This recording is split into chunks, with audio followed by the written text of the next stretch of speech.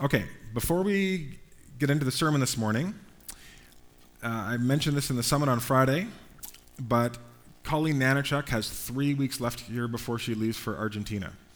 And she had the idea of getting a picture of our church, which is on this side, and it's signed by all the individuals, couples, families in our church on the back side. Then she's going to get it copied, and she's going to make 6 of them because the work that she's going to be doing in Argentina moves in and through 6 churches. And so this is part of a welcoming package that she wants to bring to the churches in Argentina as she transitions down there for 2 years. And so what I'm going to do, this is going to be available this Sunday and next Sunday, and then Colleen's final Sunday on July 8th, where we're going to be commissioning her and praying for her. But I'm just going to send this through the rows, and if we could just make sure it gets through everybody, and you can just sign your name, that would be awesome. There's a pen there, and we can do that as we start up this morning. Also, a welcome back to Blair and Noreen. Hello, little family. Yeah, you can say hi. Growing family. It's awesome to have you guys back and pray that your time here, I don't think you're here for very long, are you? But I pray that it's refreshing and you're definitely missed and loved by this community, and just be prepared to face a lot of hugs we already had some on your way in, but it might be even more on your way out this morning. Yeah, that's awesome. It's great to have you guys. So we are moving into a series on Ephesians. And Ephesians is a book, not very long, only a few chapters, but it is very, very dense. We're actually still not going to get into Ephesians today because there's a few more things that we have to do in terms of setting the context for the letter. So if you're unfamiliar with the Bible or what I'm even talking about when I say Ephesians, let me just sort of set the context for you. So in terms of the biblical timeline, Old Testament to the New Testament where Jesus comes, we're in the New Testament. We are after the life of Jesus, we're after the death of Jesus, we're after the resurrection and the ascension of Jesus, we're after Pentecost where the Holy Spirit is breathed out on the church. Their church has started to go out in power. A few years after that, a man named Saul has an encounter with the risen Jesus. Jesus changes his name to Paul, makes him an apostle, and then over the next 25 years, give or take 3 or 4 years, this man named Paul, the apostle, who's given special authority to lead and to plant and to establish churches, goes on 3 missionary journeys. The first one begins around 45 AD, after he's been a Christian for about 10 years. The next one is 6 years later, and the next one is about another 3 or 4 years later. Then, another 8 years pass.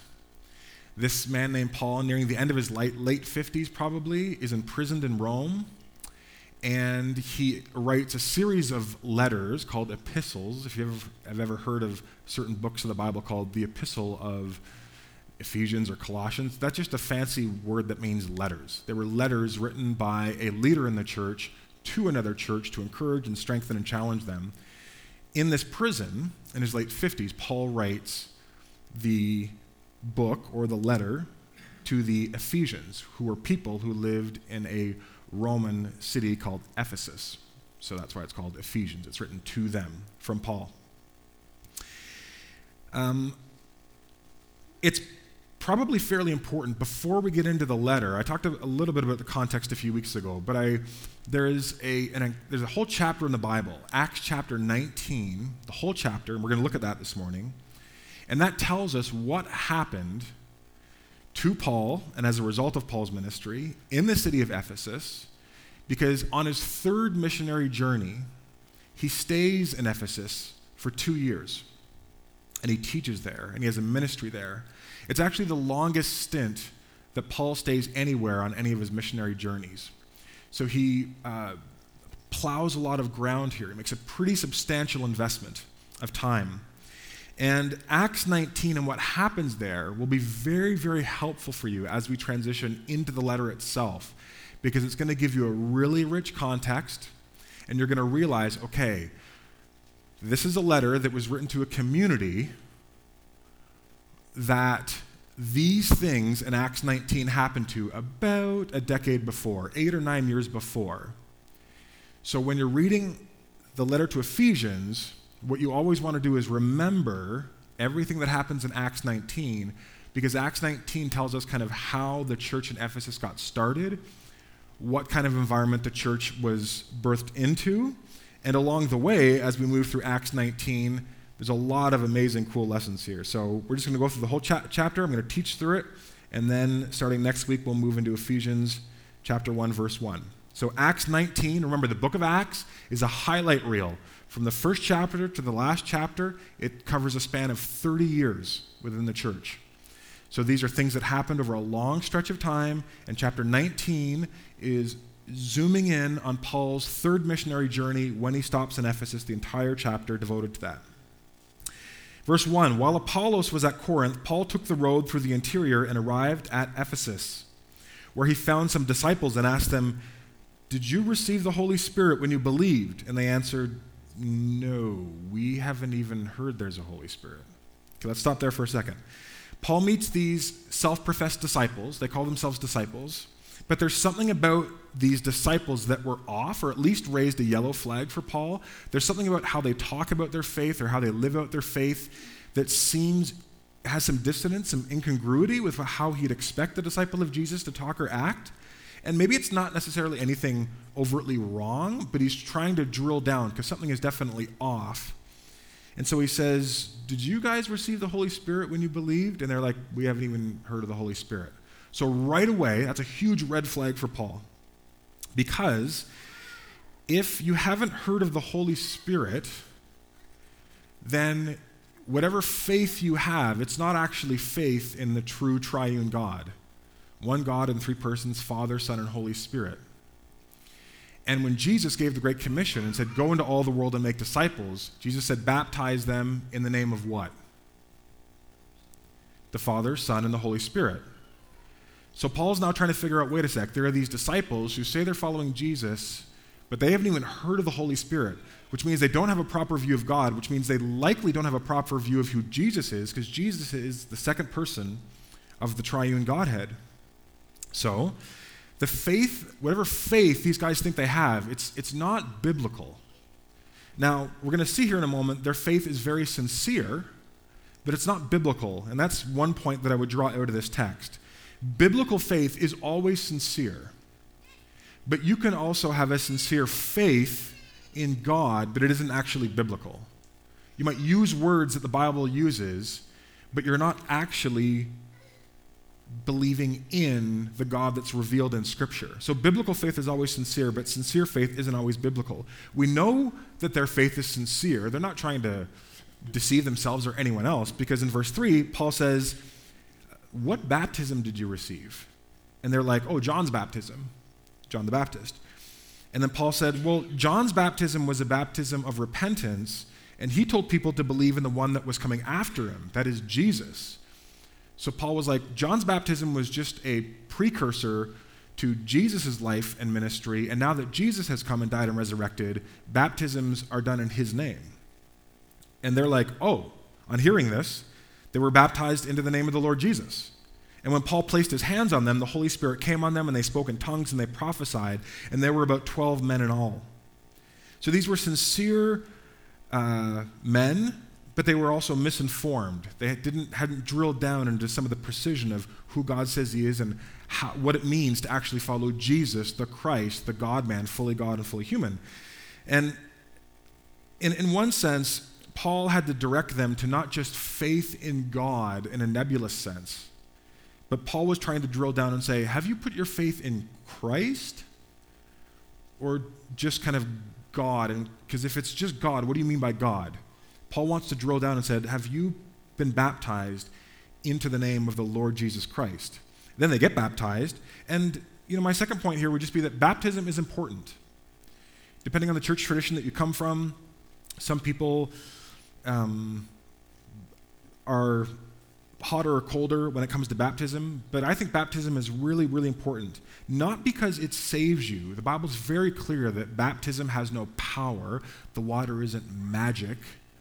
But publicly declaring before other people, I have turned my life over to Jesus, and I'm being baptized into Jesus, into Father, Son, and Holy Spirit, then what you're doing is you're declaring to other people, which first forces you to get clarity on yourself and your own views, that I'm being baptized into the death and resurrection of Jesus. That as I get baptized here this morning, what I'm essentially doing is saying, the core of my identity and who I am is no longer mine to set. I'm now placing myself in Christ. I'm dying to my own agenda. And when I come up out of the waters, I'm identifying myself with Jesus. He is my life. I now want you to understand my life because I understand my life as now taking part in Christ. And that's a phrase, in Christ, that Paul's going to talk about a lot in Ephesians. And now I'm living for his agenda, and I'm living for the glory of God. Which God? The Father, Son, and Holy Spirit, the true God revealed in Scripture and ultimately and perfectly in the life of Jesus. Now, it says that they spoke in tongues and they prophesied. And again, sometimes this text is used to say, see, if you're really baptized and really filled with the Spirit, you'll have these signs that will accompany that baptism. I take a different reading of that. I take that reading that this is God's way of confirming that what Paul says was true, that simply being involved in John's baptism of repentance isn't enough because it shows a lack of a faith in Jesus. You have to be baptized into the name of Jesus. When these men do, the Holy Spirit fills them and they display these signs so that publicly people can say, oh, Paul is actually legit. There's confirmation that his way of understanding baptism and what it means to follow Jesus is confirmed and it's real. Verse 8, Paul entered the synagogue boldly there in Ephesus for 3 months, arguing persuasively about the kingdom of God. But some of them were obstinate, and they refused to believe and publicly maligned the way. So Paul left them, and he took the disciples with him and had discussions daily in the lecture hall of Tyrannus. This went on for 2 years, so that all the Jews and Greeks who lived in the province of Asia heard the word of the Lord. So Paul sets up this discipleship training school. He starts in the synagogue. They're kind of like, Paul, we've heard enough. We reject this message. He's like, fine, I'm out.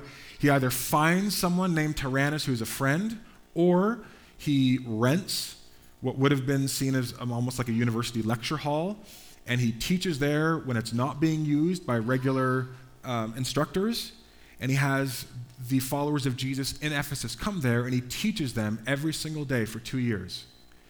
And what's implied there when it talks about all the Jews and Greeks who lived in the province of Asia, not just in the city of Ephesus, but the province of Asia, is Paul is probably imitating Jesus by training his disciples and then ultimately sending them out, likely in twos, to different places, to different towns, on missionary journeys, micro-missionary journeys to establish other churches or to at least proclaim the gospel from that place of discipleship. And I think this is really important, and there's a little clue in the text, actually.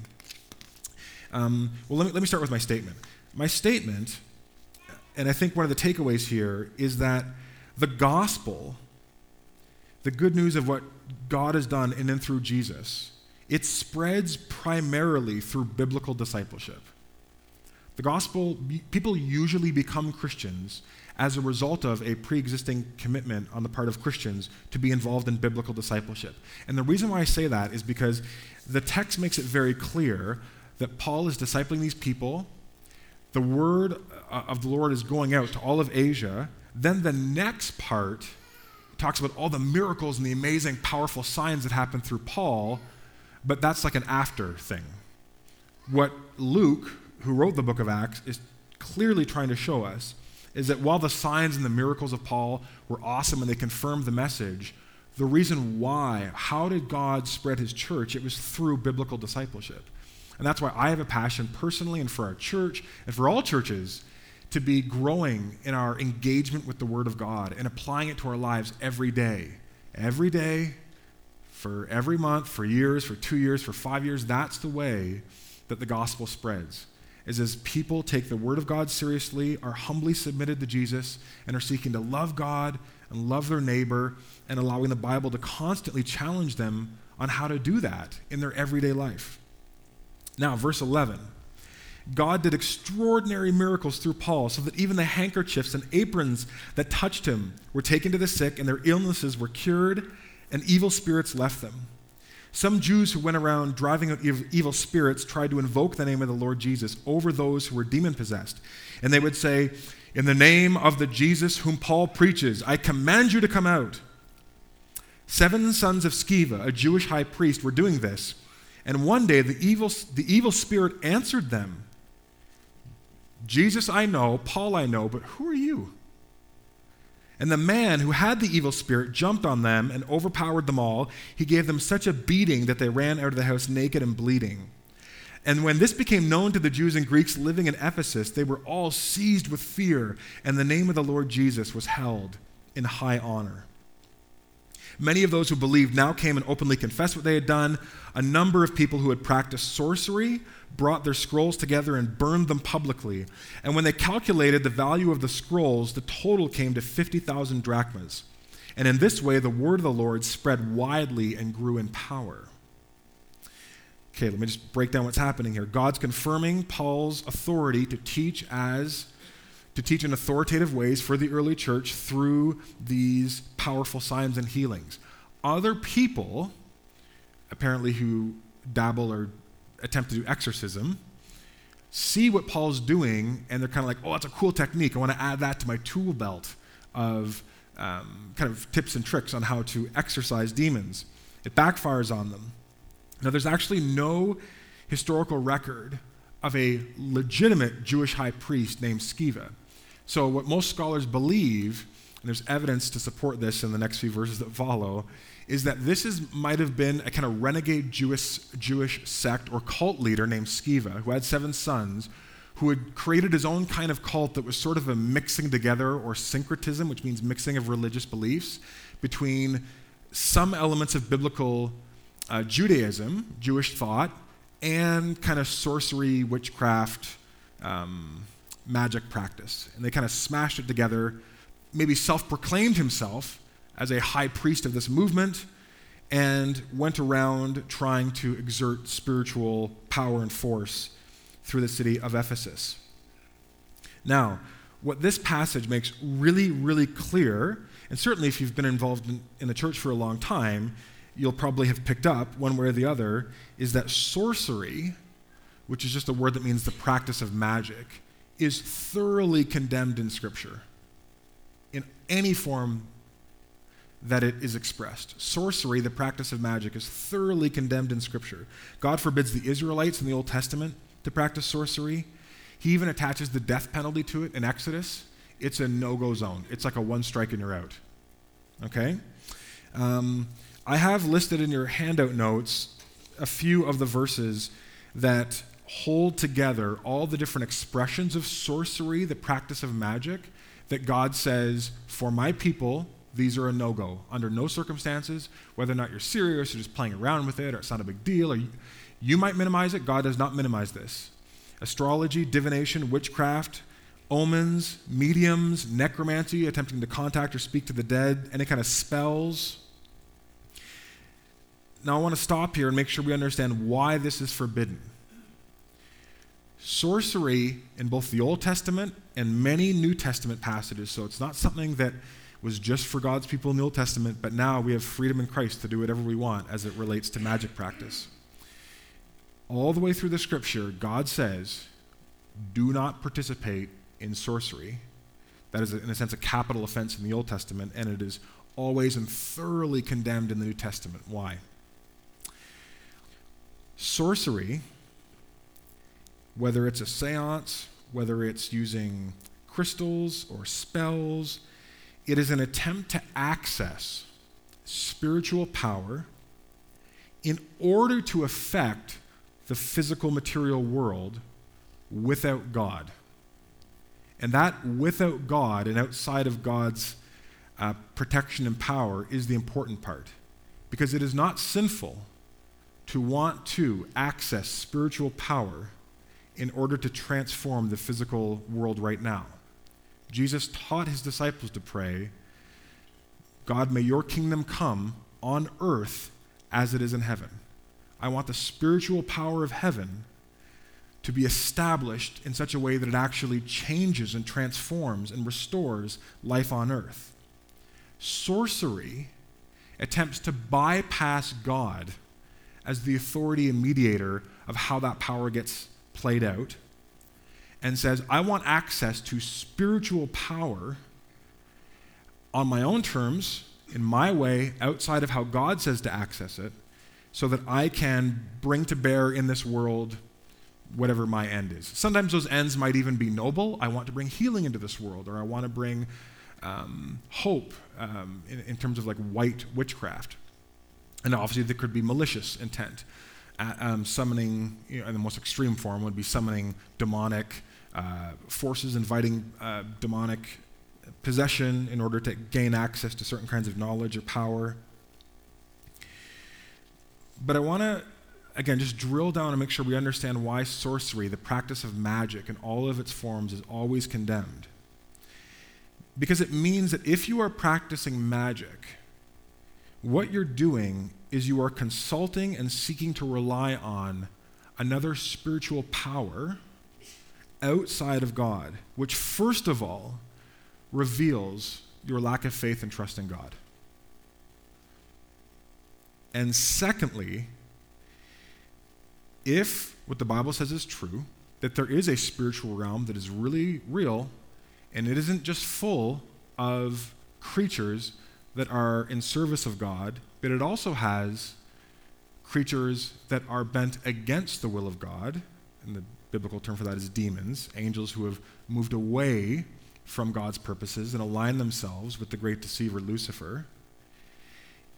If you are accessing spiritual power, but you are disconnecting that mode of access from the triune God, and you're not attempting to access that power in the way that God says to access that power, through disciplines like prayer, fasting, confession, prayer, broadly speaking, what powers are you actually accessing?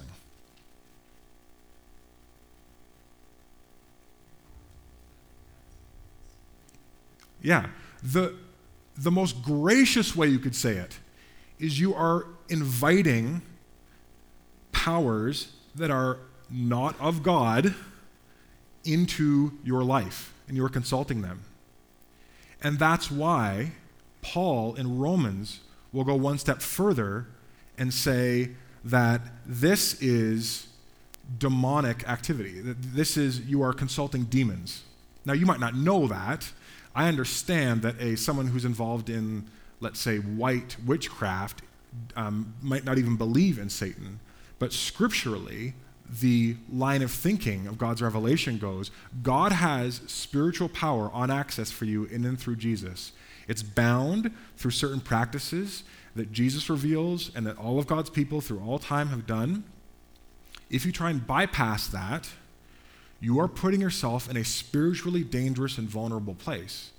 Not because you're just accessing powers that aren't real and are just figments of the imagination, but you're putting yourself in a vulnerable place because there are actually powers and principalities. Paul's going to talk about this in Ephesians 6. There are powers and principalities that want to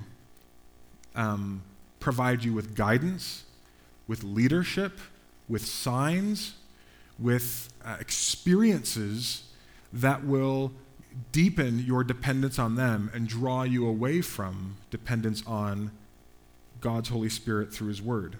And so that's why magic is always forbidden, because it's an attempt to harness spiritual power outside of the protection that God provides as we come to God in and through Christ.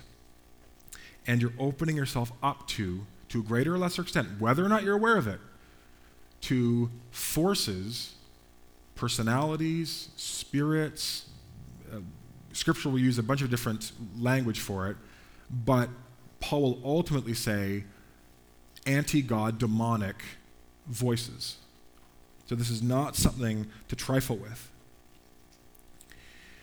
Verse 18 to 20, Jews and Greeks hear Paul's message. They repent. They turn from their evil. They gather together. And I think the inference here in the Greek is both Jews and Greek who were practicing this kind of sorcery. Again, that there were some Jewish believers who obviously would have been pure to the text, and others maybe who were part of this cult of Sceva. They gather together 50,000 drachmas worth of magic scrolls, occult literature in a sense, Now, for context, a drachma is 1 day's wage. Minimum wage in BC is $12.65. 1 working day, you make about $100. You do the math, carry the two. That's $5 million worth of occult literature piled at some point in the city and set fire to. Now, when you understand the scale of that response, I want to ask you 2 questions, and I invite you to actually respond to them right now. What does that tell you about the city of Ephesus? What does it tell you about the city of Ephesus? Huge involvement with sorcery and the occult. This is not a small little niche thing where like a few people were like, yeah, I've been dabbling in some bad stuff. This is something which was systemic, and we'll understand why as we move through Ephesians. They were wealthy. One of the things you're going to find out about Ephesians is it is the center point of trade in the ancient world. If not the first, maybe the second. There's some debate about that. But this was a very wealthy city. This was a city of power. This was a cosmopolitan city. And it was because it was a trade route that linked east and western, the east and the west along major trade routes that weren't by ship, although it was a port city as well. Just huge amounts of wealth poured into this city. And I'll show you some pictures later on, but this is really, really cool, amazing architecture that went into this place, both in terms of some of its major buildings and living quarters. This is one of the first Roman cities that had warm baths, had running water, had plumbing. This was a tremendously wealthy city. It was a wealthy city that had a lot of, there was definitely a culture of occult involvement. Now, what does this response tell us about the consequences of responding to the gospel and becoming a believer in Jesus? Cost.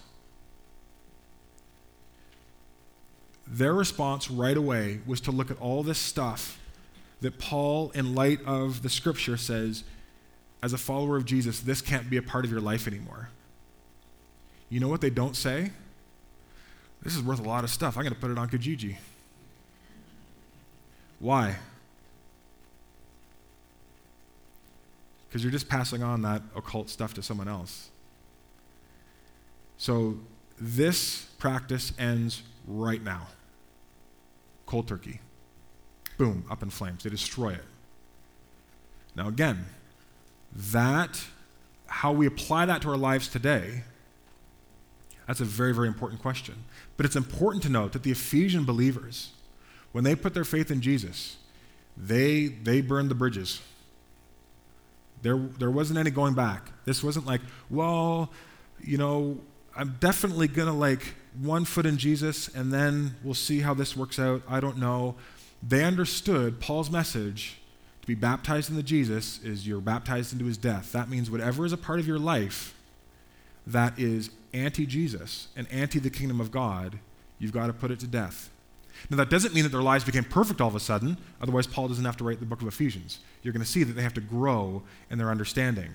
But where there were very clear, obvious, anti-Jesus, anti-biblical practices, they didn't say, well, I don't know, I'll keep it involved in my life. I won't do it as much, but I don't know. I look at the astrology in the morning paper. It's just a fun thing.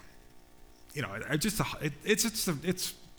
like a little hobby. It's not a big deal. I don't really trust in it. They're just no. They just cut off all lines. After all of this happened, all these people are coming to faith. They're bringing what are symbolic of their old spiritual practices and allegiances and burning them publicly. People are like, what? That's crazy. Look at all this money. What a waste. What are they doing? Who is this Jesus? Why would you do that? After all of this happened, Paul decided to go to Jerusalem, passing through Macedonia and Achaia. After I've been there, he said, I must visit Rome also. He sent 2 of his helpers, Timothy and Erastus, to Macedonia, while he stayed in the province of Asia a little longer. About that time, there arose a great disturbance about the way. That was what Christianity was called before it was called Christianity. It was called the way. A silversmith named Demetrius, who made silver shrines to Artemis, brought in a lot of business for the craftsmen there. And he called them together along with the workers in related trades. And he said, you know, my friends, that we receive a good income from this business. And you see and hear how this fellow Paul is convinced and led astray large numbers of people here in Ephesus and in practically the whole province of Asia. Paul says that gods made by human hands are no gods at all. There is danger, not only that our trade will lose its good name, but also that the temple of the great goddess Artemis will be discredited, and the goddess herself, who is worshipped throughout the province of Asia and the world, will be robbed of her divine majesty. Okay, plot twist. Let's put up the slide. This is a picture of the temple of Artemis, or Artemis is the Greek name, / Diana, which was the Roman god's name. This was not in the city of Ephesus. It was outside the city of Ephesus because it was built on the site of a meteor impact that happened a number of decades earlier, centuries earlier, that people believed was not just a sign, but actually the goddess Diana coming down to Earth. And so they built what probably would have been a rough-hewn statue from the meteor. Then they built this around it. This took over a century to build. It had over 120 columns that, I forget the exact height. I think there were at least 6 or 7 stories. This is a massive investment of time. I mean, you're talking about 3, maybe even 4 generations in the same family of men who would have worked on one pillar. The amount of money that went into this thing was massive. As it gets built, it actually becomes and houses the largest centralized bank in the Roman Empire. People put their treasures in its vault underneath. This becomes symbolic of not only wealth, but also the power of Diana, who is a female goddess of fertility and a goddess who would also promise to save women as they went through childbearing. In the ancient world, the size of your temple is correlated to the greatness of your God. If you have a tiny temple, your God's a God, but it's like level 1 God. If you have a big temple, you have a big and powerful God. And there were not many temples in the ancient world that were this big. I mean, if that was still erected today and you could walk in front of it, that would still send shivers up your spine at its scale. But we're living in a world where there's architecture that dwarfs that in terms of size. But in the ancient world, there were not many things like this. And that's why in the ancient world, the temple of Artemis was declared one of the 7 wonders of the world. It was seen as a gift of the gods, one of the heights and apexes of human ingenuity. And the amount of money that flowed through this. And what happened is you had these silversmiths who would make micro idols that tourists, that, in a sense, pilgrims, people that were coming through, people that wanted the blessing of Diana or Artemis on their lives, they could take it, they could pray to the statue and put it up in their home. These guys were starting to feel the pinch because demand for their idols had gone down because so many people were becoming Christians. And they were learning that gods made by human hands aren't gods at all. This whole thing, it's just a lie. You want to come see the temple of the living God? They would have said, come to a church on Sunday. Church didn't look like this in the first century. It looked like maybe 15, 30 people scattered in households, meeting together, prayer, breaking bread. Completely different temple than what the world said your temple had to look like if your God was so awesome. And yet these Christians were saying, our God is so awesome that, you know what, he's not making a temple made of ivory and jewels and stuff like that. He's making a temple of people. And I'm actually one of, and Peter will say this, that I'm actually one of the stones that is being built into this spiritual temple. That's how great my God is. Silversmiths start to get antsy because so many people are becoming Christians. Demand for their product is going down. So you have this Demetrius guy, right, who's essentially saying, okay, we got to do something about this Paul guy and his message because it's starting to impact us financially. It's also about the glory of Artemis, for sure, but, nudge, nudge, there's a precipitous fall in our idol-making income if this continues. So we need to do something about this. When the silversmiths, verse 28, heard this, they were furious, and they began shouting, "Great is Artemis of the Ephesians." And soon the whole city was in an uproar. There's this frenzied riot that begins to take place. Paul is bringing this evil. He's bringing calamity upon us. All these bad things are going to happen. Start slandering Paul. He's leading us into ruin. They seized Gaius and Aristarchus, Paul's traveling companions from Macedonia, and all of them rushed into the theater together. Hold that in your mind's eye, because it's not like a movie theater like we think about it. Paul wanted to appear before the crowd. So Paul's like, I'm going to go. I will stand in front of these people. But the disciples wouldn't let him. They're like, Paul, no, they're going to kill you. Like, we'll go. We need to hide you away. Even some of the officials of the province, friends of Paul, he has friends in high places in Rome, they sent Paul a message begging him not to go into the theater. They're like, it's a death sentence. You're just going to die. These people they're tipping point of madness. They're out for blood. The assembly was in confusion. Some were shouting one thing, some another. Most of the people didn't even know why they were there. The Jews in the crowd pushed Alexander to the front, and they shouted instructions to him, kind of like, tell them, like, we're not, like, don't kill us. Go say something, Alexander. You're good with words. Just kind of calm the crowds. When they realized that Alexander was a Jew, they shouted in unison for about 2 hours, "Great is Artemis of the Ephesians." Let's put up the next slide. This is the amphitheater in Ephesus that is still there today. Almost every historian will tell you this is an absolute marvel. Paul would have been down in the white, bleached, the disciples would have been down there. And this amphitheater, which swings around to this side, holds 25,000 people. That's the size of Nelson, and again, and 50% in a localized theater, right? You know this if you've been to, like, let's say a professional NHL hockey game, 25, 30,000 people chanting. You know what that can feel like. When you are in that kind of environment and those sound waves and the yells you're feeling it in your body, right? You can feel the vibration of the noise. Everyone stand for a second. This is a confined space.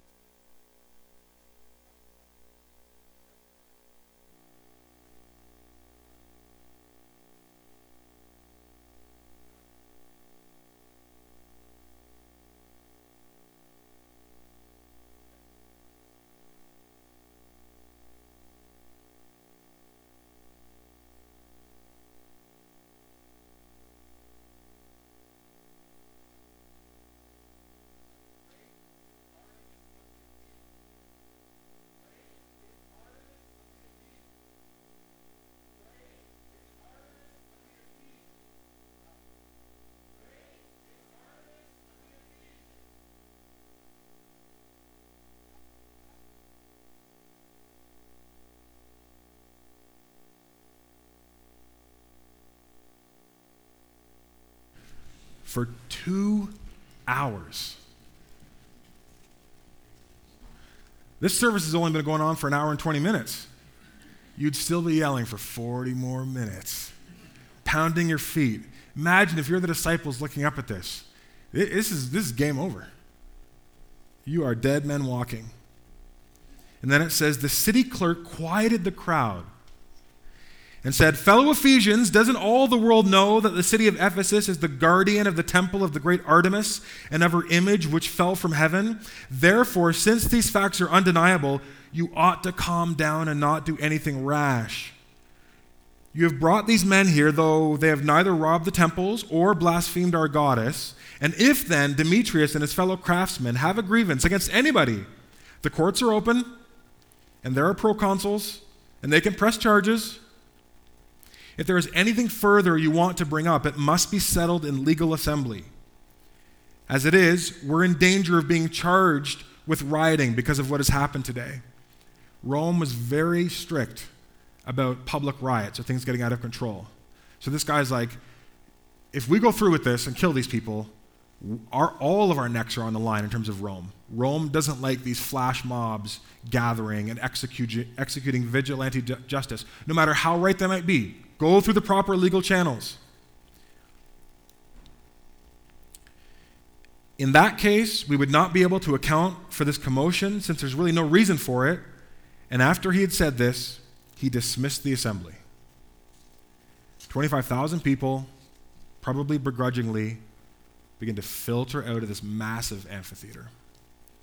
And the disciples are just there, and they're just like, what? Just saved by this little clerk who's like, hey, technically this isn't actually part of our law, and we should do things by the book.